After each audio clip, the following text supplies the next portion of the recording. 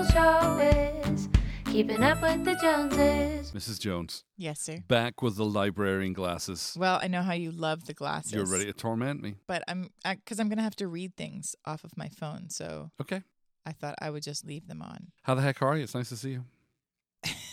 It's nice to see That you might too. sound odd, We but haven't it's seen been each other, like- such a busy week. Yeah, it's been a rough week. We've been like crossing Crazy. each other, ships in the Yeah, night style. basically we go to bed at night and go, oh, hi.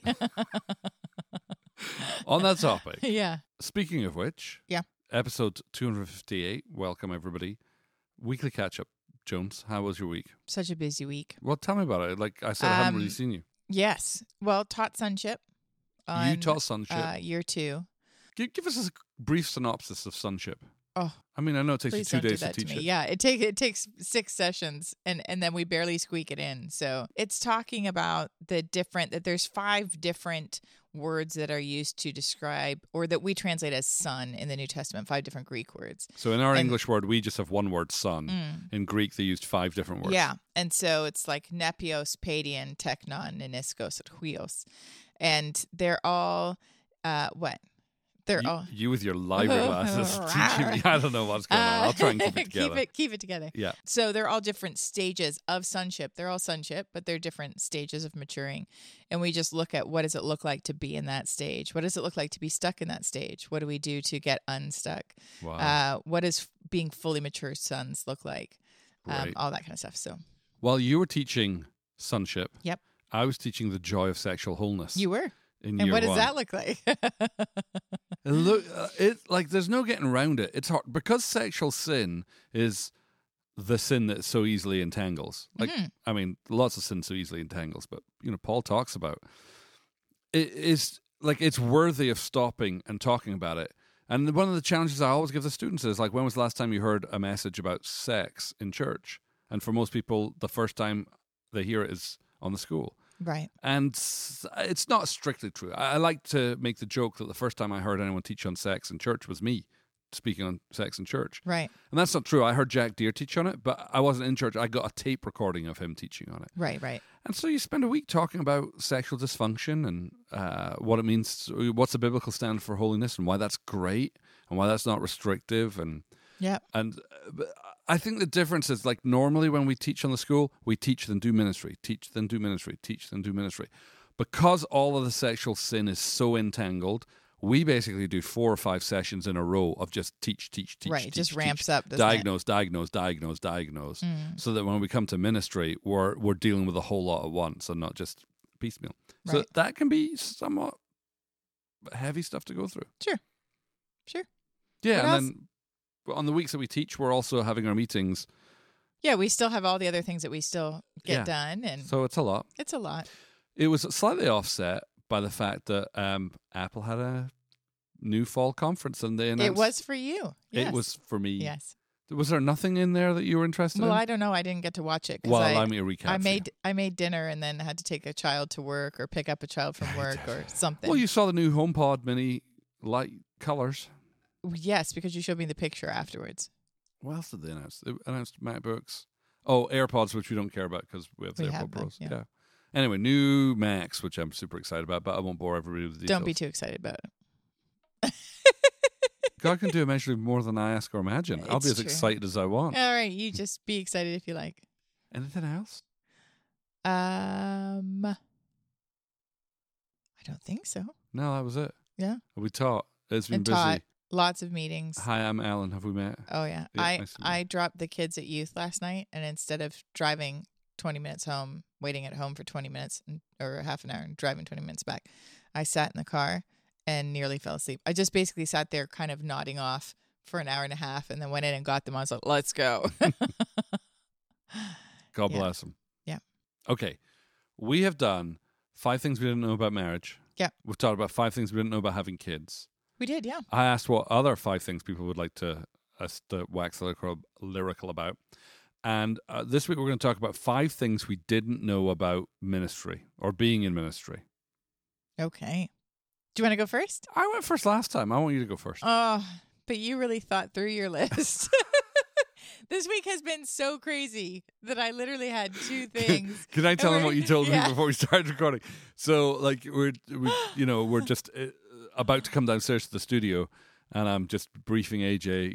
Literally, we have really not seen much of each other this week. So I said, "Hey, babe, remember that we're talking about 5 things we didn't know about ministry?" She's like, "I've got 2." I said, I've already got 2. Then This I'll is pray. like 10 minutes. I'll pray that your journey downstairs is productive and revelatory. But so I have 5. You have 5. I That's do. Great. See, God was But faithful. I'm not sure that they're as well thought through as yours, because I'm sure that so you much pressure. deliberated. Why? It's so much pressure. I didn't deliberate. All right. I sat down and wrote 5. All right. Well, I can go first if you want. Go first. And then you'll rein it in with like the joy and stuff. All right, good. Was this a bad week for us to talk about ministry? It's been such an intense week. All right. With lots of things to deal with. So tell me about your 5 things you didn't know about ministry. Okay, number 1, that as a leader, we collect all the judgments of all the previous leaders before us. So it's like wait. Let's just stop. It's a good indicator of your week. Right? Unpack that though. Well, so, I mean, and this is something we tell the small group leaders as well. Like, hey, when you start leading a small group, like when you step into authority, you represent for the people that you're leading authority and any undealt with judgments that they have from dealing with authority, including parents. So you are their dad, their mom, their pastor, their whatever things that they haven't dealt with. Yeah. You're a walking didn't know that. representative of their heart. Right. Yeah. I didn't know that. So did I know that about stepping into ministry? No, I didn't. I was just like, yay. And I would say even my first 8 years of ministry was itinerating. I didn't really encounter it itinerating. Itinerating, you just blow into a church, blow up the church sometimes, or hopefully encourge, pour in, Itinerating, blah, blah, you're blah. Father Christmas. You come Right. in, you share some gifts, you leave. You don't have Right. to deal with any of the Right. fallout. Yeah. But once you're like settled in one spot, and you now represent that person for them, that's was one of the things that I had no idea. And it's and because of that revelation, it's one of the first things we teach the people we're training to be leaders. Yeah. It's like, hey, here's a dynamic to be aware of. Yeah.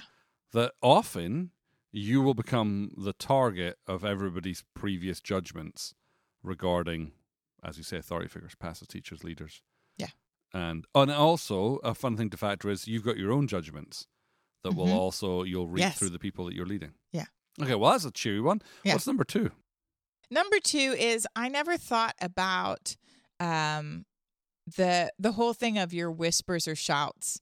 Like, that as a leader, you can't be flippant. You can't like you may be sitting there joking around about something, but because you're a leader, it becomes something else. Like people will take things out of context or whatever. So there's like a level of responsibility for what you communicate, how you communicate, what you like on Instagram, all that kind of stuff that doesn't exist before you're actually in ministry or in leadership.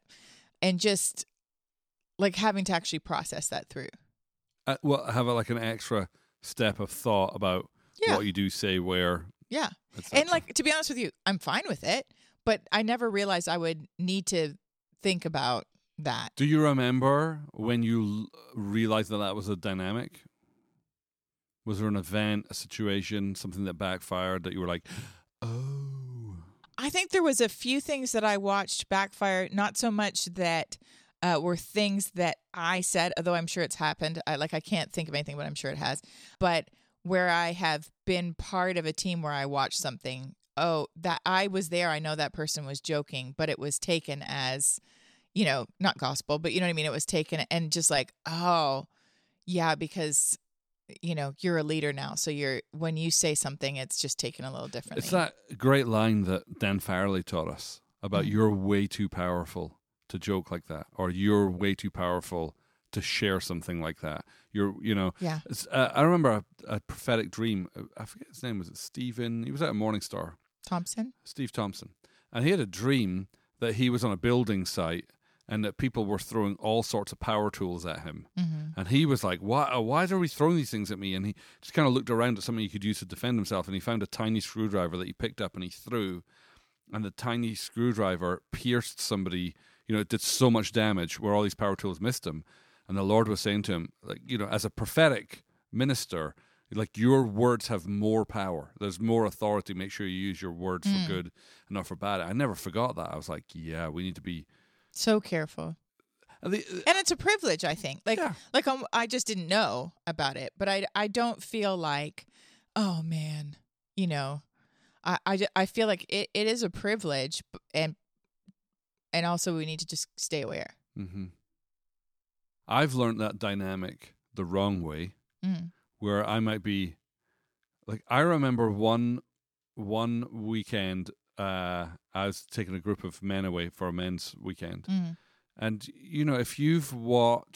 if anybody's in our sphere, you'll watch like the camaraderie that, say, me and Jeff have, or me and Josh Parsons have, where, we've got a long history together where we'll be making jokes back and forward.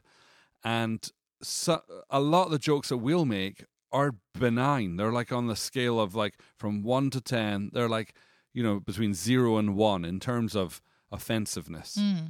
But if you are new to our culture, perhaps if you're new to a culture where you're not used to pastors behaving that way, seeing a pastor say or joke or josh about something that's like a 1 might seem like a 7 or an 8. And so what happened this week, I took a group of guys away, many who I didn't really know that well, and one of the guys, in an effort to kind of build camaraderie, I guess, makes like the most inappropriate comment ever that I would say is like an 8 or a 9. And when I, confronted him about that, when I was like, "What are you doing?" He was like, "What? Like I see you and Jeff or you and Josh, make jokes." And we're like, never like that. But the disconnect for him was, to see my pastors make a funny joke about. Right. And I'm just making a funny joke. And I'm making a funny right. joke. And I was like, okay, yeah, right. You can't be doing that. Yeah. And I mean, one of the things that goes along with this that we tell the small group leaders is you're being watched all the time, which is like, that can sound really creepy. But the truth is you are, Who you like, who you follow. Where you show up. Yep. All that stuff. All of that adds endorsement, even if it doesn't mean to. Yeah. Yeah. I think it's really funny because when this is an interesting, nobody has said anything to me about this yet, but I had enough curiosity this week with events. For example, I'm not sure I want to go into that.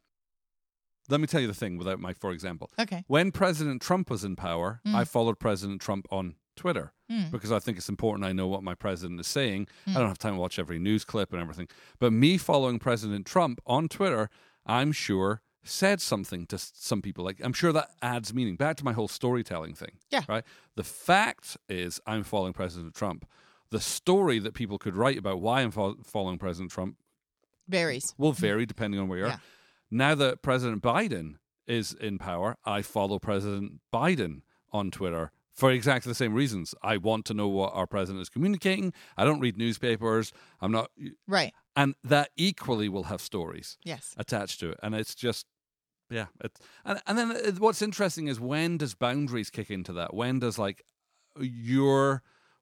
your responsibility to lead people well end and begin with what you say, where, go? Do you know what I mean? Like, you want to use wisdom. Jesus is very clear about that. You don't want to cause somebody else to stumble. And at what point is their stumbling their responsibility, your responsibility? We should do a whole topic on that.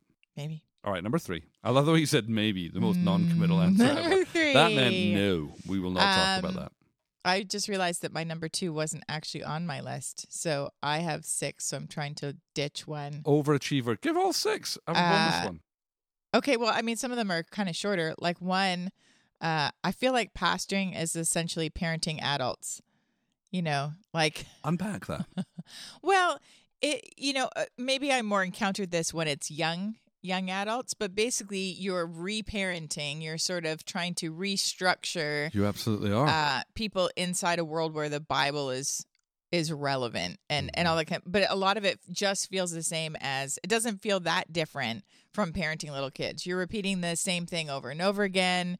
You're giving grace to figure it out, to make mistakes, to let your heart expand, to work that whole thing out. And then you're coming along and you're helping them, make decisions and, all that kind of stuff. My only concern with what you just said, in light of what you said in number 2, is that could sound horribly patronizing. And knowing your heart, well, that's you don't why, mean that patronizing. No, I don't. I just mean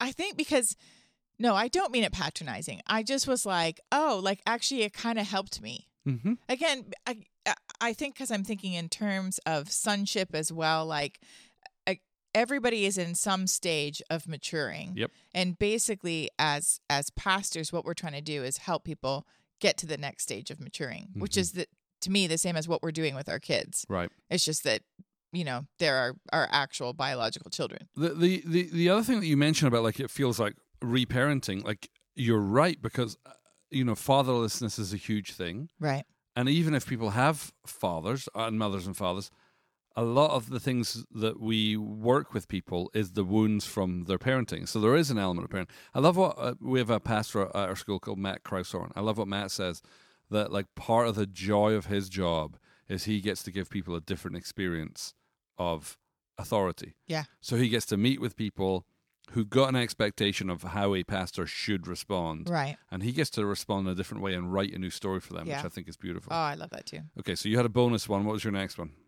What are we at? Number 4? Well, that was 3. So now we're at 4. I didn't know how much admin would be involved.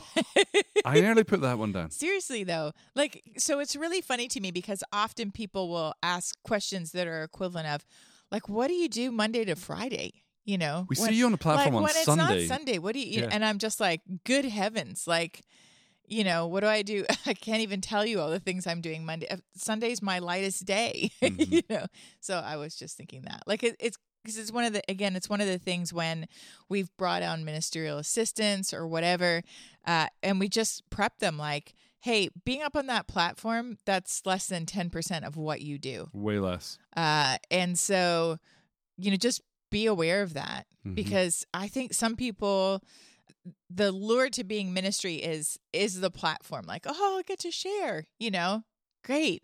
You also get to prep. You also get to, there's all the other things. You get to pray. You get to counsel. You get to meet with people. You get to put out fires. You get to answer emails. You get to plan. Yeah. You get to troubleshoot. You get to meet with attorneys. You get to right. fight fires. Like it's wild. Yeah. So, anyway, that was one of my things was like, oh, there's a lot more admin or behind the scene type stuff than I thought. All of that makes sense because without ever being in ministry, your only exposure to ministry is the public face of ministry. It's Sunday morning. Which is I come and I listen to a speaker. Yeah. And I don't think either of us were naive enough to imagine that's all they did and that Monday through Friday they were kicking back, drinking pina coladas. Right.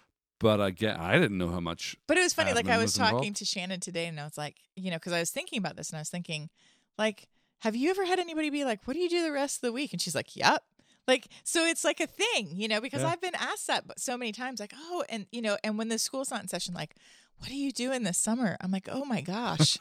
Well, I only work 40 hours a week in the summer. That's what I do, So, so it's things like that. So that was my 4? So 5, I didn't know that I would spend so much time crying over people. Your eyes have gone glassy. Yeah. Do you want to talk about that? Well, do I want to talk about that? Sure. Well, I just mean like crying over people, whether it's crying over people that you've poured into and you're watching them walk away from the Lord, and you don't get to make a better decision for them. So you just have to watch them walk this horrible path and hopefully, and just pray that they make their way back and wait, and then just cry over things that happen to people that you're like, oh, I love this person. I hate that this has happened. And it's, I didn't realize I'd spent so much time crying over, other people. Mm-hmm. Yeah. I guess that's good. I mean, you know what I mean? Like on one level, it's like, yeah, because you love those people. Yeah. But, and some seasons are worse than others, but some seasons are better than others. Some seasons are better than others. Yeah. I'm just helping right the ship. Well, I just mean like, you have your weeks where it's like, oh, it feels like there's so many things this week that it's like, I'm crying with the Lord about, oh, I'm so sad that happened. And then there's lots of great things that happen too. But I think I just didn't expect that part of it. Like, I don't know why, but I didn't. Well, I think also because both of our ministry lives largely started out itinerant. Right. So you don't really know people's. No, you're not there to walk not with the there. rest Yeah. with them. Yeah. So for those of you who are not familiar with the phrase itinerant ministry, I never was when you described yourself as an itinerant ministry. An itinerant minister is somebody who visits churches, conferences, events. They kind of fly in, they speak, they share, like kind of a conference speaker. Yeah. Whereas our role is we're in a local church. The same local church for the last 13 years, is that right? And so you're with people. And 13 years in one sense is not a huge amount of time. In another sense, for us pastoring 20s and 30s, we've got people that we've pastored who arrived fresh out of high school, who then got married. Some of them are now having kids. Like a lot of life happens in 13 years. Yeah.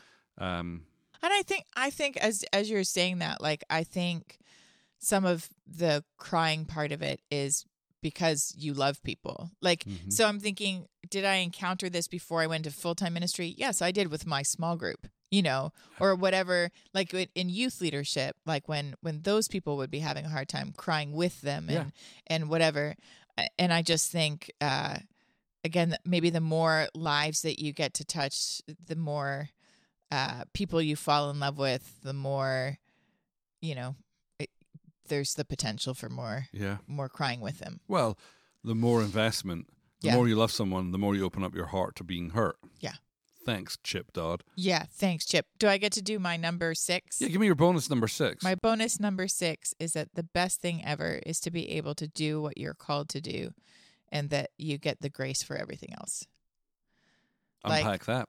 Well, like, I know I'm called to be a ministry. I know I'm doing what I'm called to do. I'm not looking for, like, one day I'll do what I'm called to do. I'm doing it. Yep. I'm built to build people, and I get to do that, and it's amazing.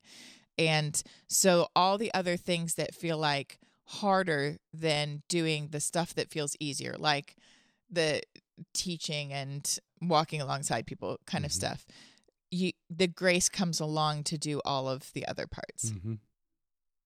Good list. Thanks. No, 6, baby. 6, yeah, you overachiever. That's right. On the stairs, 12 stairs, 4 points.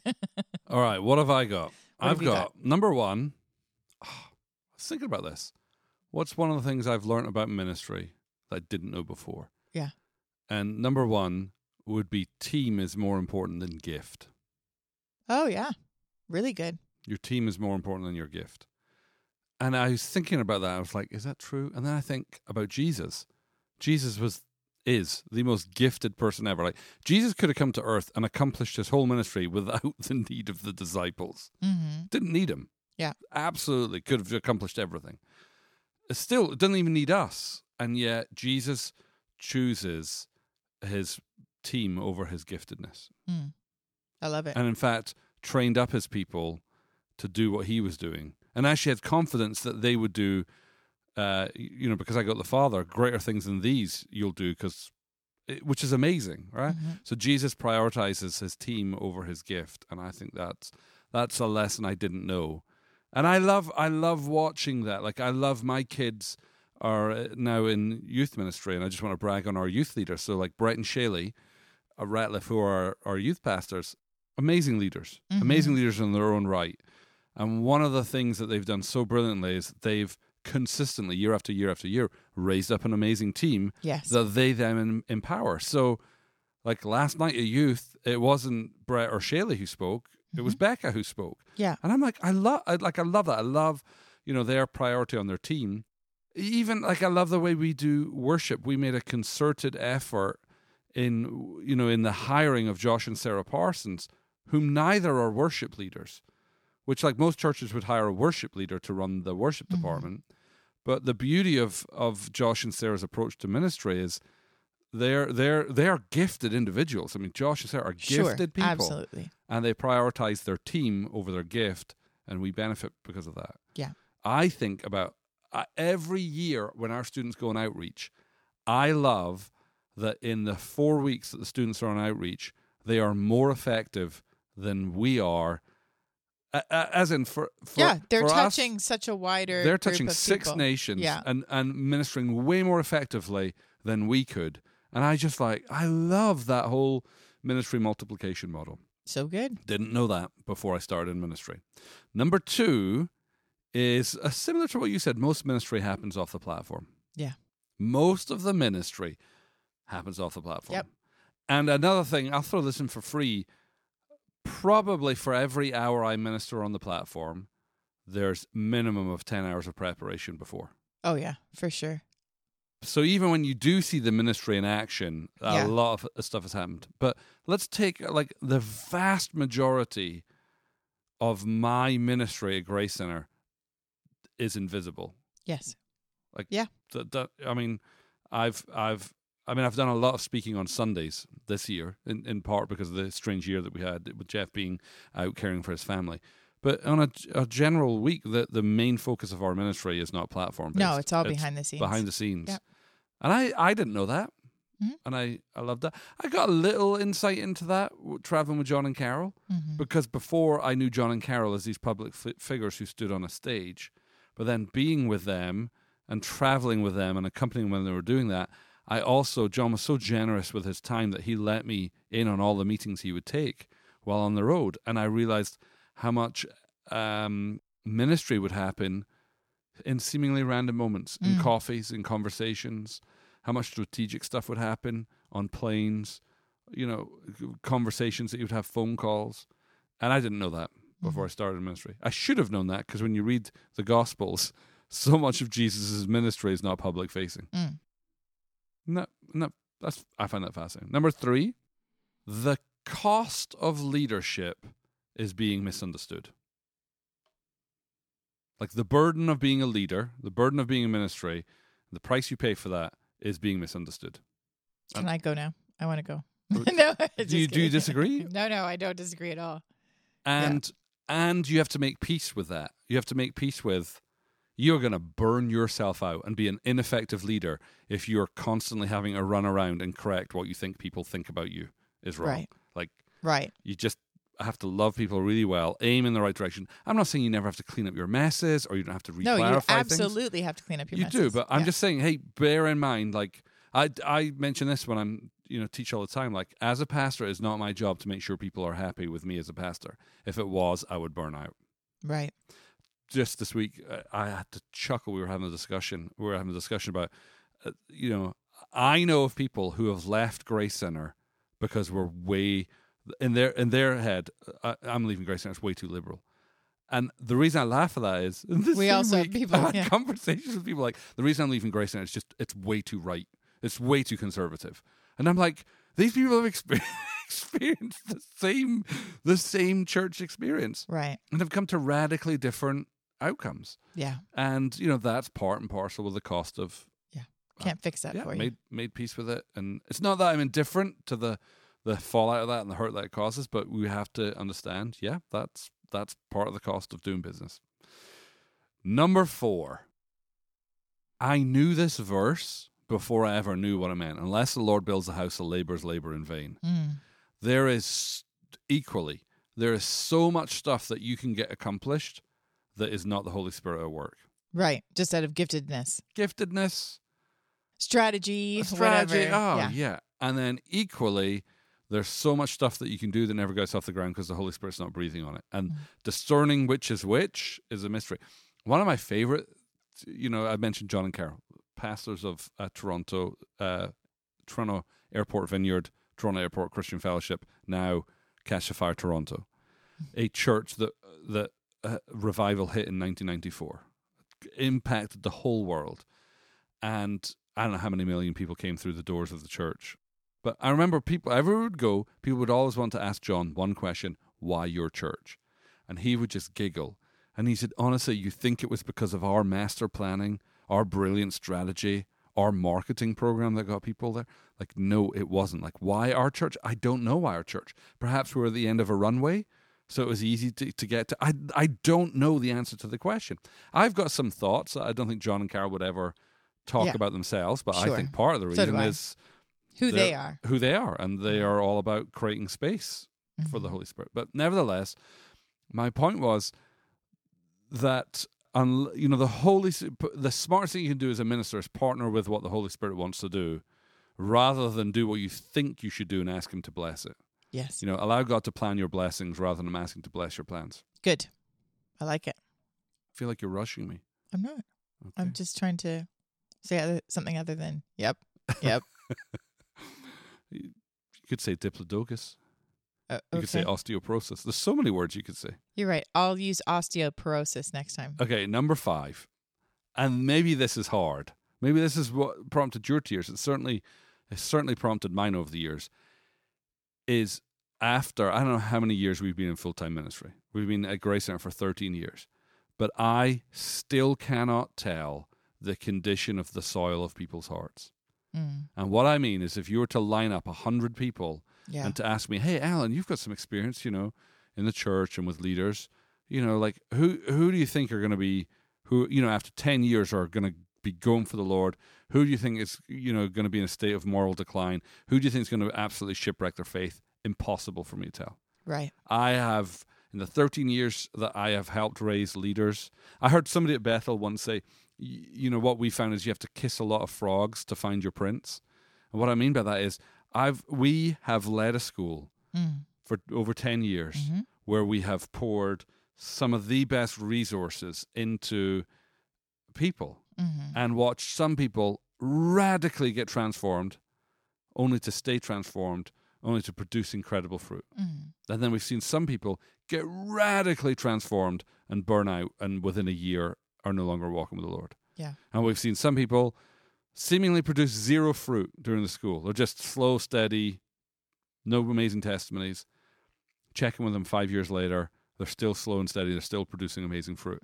Like, it is, I used to think that I would be able to pick good leaders. Nope. Do the best you can. Well, Osteoporosis. I just think that's a fascinating dynamic that only God knows the quality of the soil of people's hearts. I think so, yes, but I also think it's because we're individually responsible for keeping our soil. Yes. Right? Tilling our soil. So, and I don't mean you and I are responsible for anybody else's. I mean, I'm responsible for mine. You're responsible for yours. Like keeping the soil, fertile and keeping relationship and dealing with my stuff and whatever.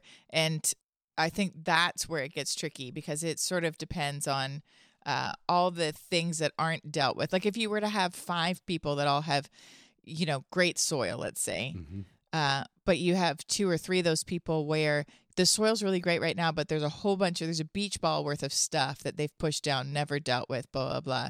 If all 5 of those people hit trauma, the beach ball people are probably in trouble, right? And so the soil, that's going to become like the least important thing in that season. Do you know what I mean? So I feel like, it's you can't tell, and you could be looking at what you're seeing in this snapshot in this moment is like, no, that's accurate. These people are all full on, but it's also you don't have all the other stuff to know how are they going to walk out the future. I read a fascinating comment on Twitter. I think I probably saved it, so if I can find it, I'll put it in the show notes.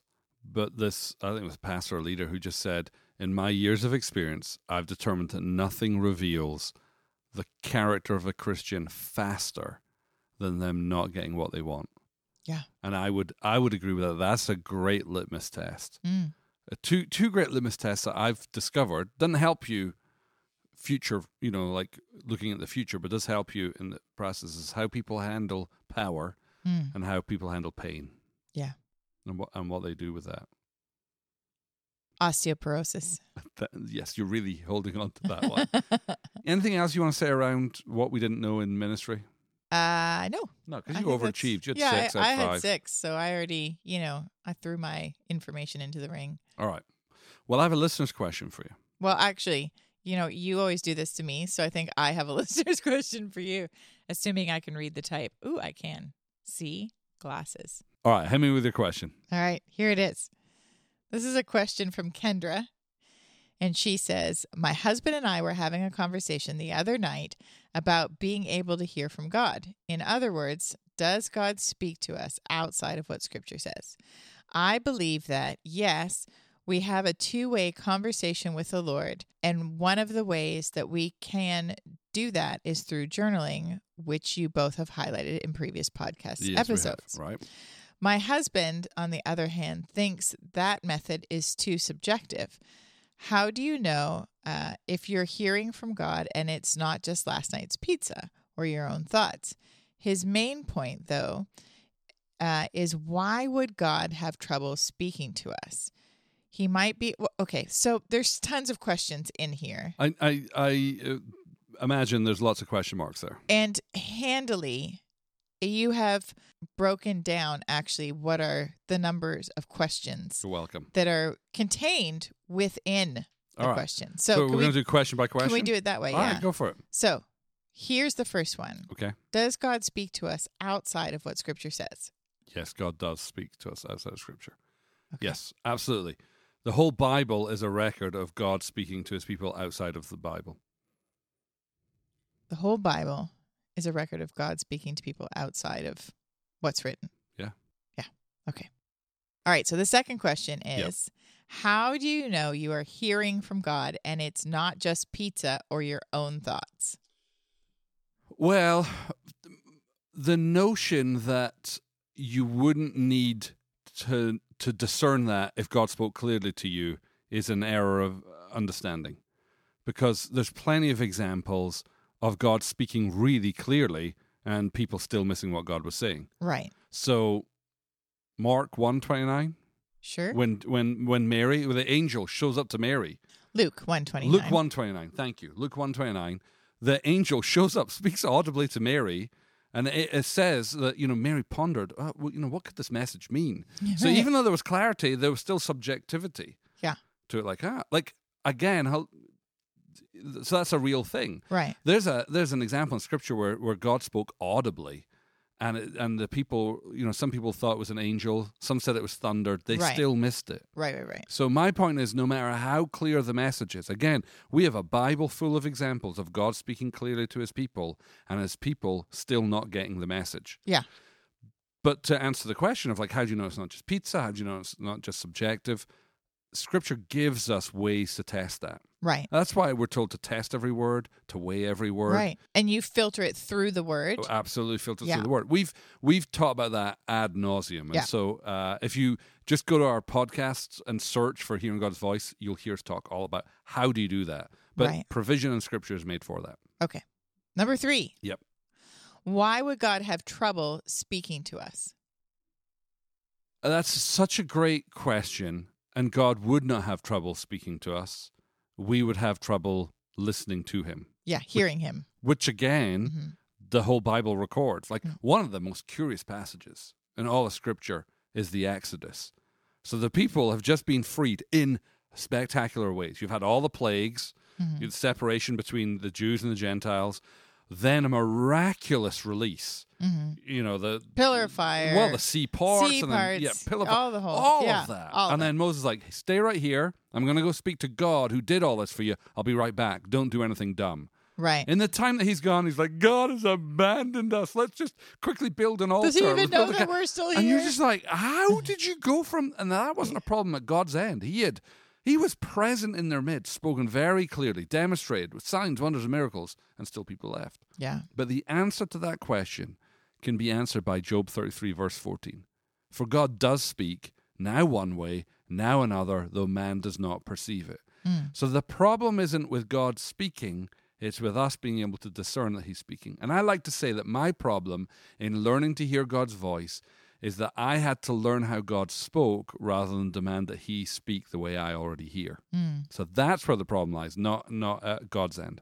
It also makes me think of that old story about, somebody's stuck in a flood and they're on the roof of their whatever flooded house Mhm. and they're like, hey, come God, come rescue me. And somebody goes by in a canoe and their person's like, no, it's good. God's going to rescue me. And somebody goes by in a motorboat. And then somebody comes by in a helicopter. And it's like, well, God, where are you? And we just keep missing him because we think we know what it's supposed to look like.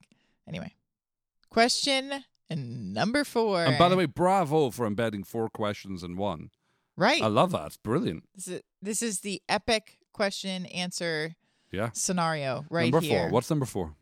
Why would something like sin or UGBs prevent us from hearing what the Lord is saying if God didn't have trouble getting across what he wanted to get across to the people in the Bible? Well, that question is based on a faulty premise that Okay. God had no problem getting a message across to the people of the time. Like, David was a man after God's own heart. Right. And so the question is, why would sin get in the way? Well, David sins with Bathsheba and is so deaf to the voice of God that the prophet has to come to him and explain to him what he's done in a parable about, like, this, this rich young man, and he steals this lamb, and it's the only Right. lamb, and he slaughters it. And David is incensed, not even seeing the most elementary word picture ever. Right. And so the prophet has to go, that man is you. Yeah. So why does sin, like, why would God have a problem? Why would sin block it? I don't know, because that's one of the problems of sin. It keeps us from God. That's It why keeps we us need from a savior. hearing. Yeah. Yeah, it keeps us from hearing. Yeah. Absolutely. For sure. The same example that I just read about the Israelis being set free, the Hebrews, being set free Yeah. from Egypt. Like, why were they kept from hearing what they were supposed to hear? They'd just seen the most miraculous displays. And that is the problem of our ungodly beliefs. If we have an ungodly belief that God won't speak to us, then, God could speak to you all you want. Like, I had dreams of God speaking to me before I ever realized it was real. In fact, I remember, I've told this story before, wondering whether God spoke in dreams. And I had a dream that I thought, oh, that's so weird, but I'll write it down. And then a couple of weeks later, the dream that I wrote down literally happened, and it helped me understand, oh, God is speaking through that dream. Prior to even the Holy Spirit giving me grace to wonder if he had, I would have just dismissed that. Yeah. When we talk about hearing God or operating in the prophetic, we talk about you having a filter that we hear through, and sin clogs the filter, right? Yeah. So when we have active sin in our life, then we find, actually, that I'm not having checks in the spirit, so we think we're okay. Well, it's actually because we stopped listening to those a little while ago. Yeah. Like we become numb and dull to all of the ways that we would even be Right. able to receive information. But that question is kind of like asking, like, why aren't people transformed when they've got the Bible now and they could just read it? Right. It's like, well, because you have to read it, you have to apply it. Yeah. You have to take it in. You have to Right. let it change you. Yeah, You have to. don't be just readers of the word, but do what it says. Right. So, I mean, yeah, it's entirely plausible. I love where you're coming from. What was Kendra's husband? I love where you're coming from. That, Yeah. like, hey, if God's all powerful, like, why can't he speak to us? Oh, he can. It's that we're hard of hearing. It's why there's constant instructions in Scripture to incline your ear, Right. to look to see what the Lord will say. Like, Yes. God is speaking, and we can ignore him. The psalmist says that the heavens declare the handiwork of God, and yet many people don't believe that God is real, even though God is speaking and declaring his handiwork through the stars. So, Yeah. great series of questions, So Kendra good. and Kendra's Thank husband. you. Thanks for sharing them. Hope those answers are helpful.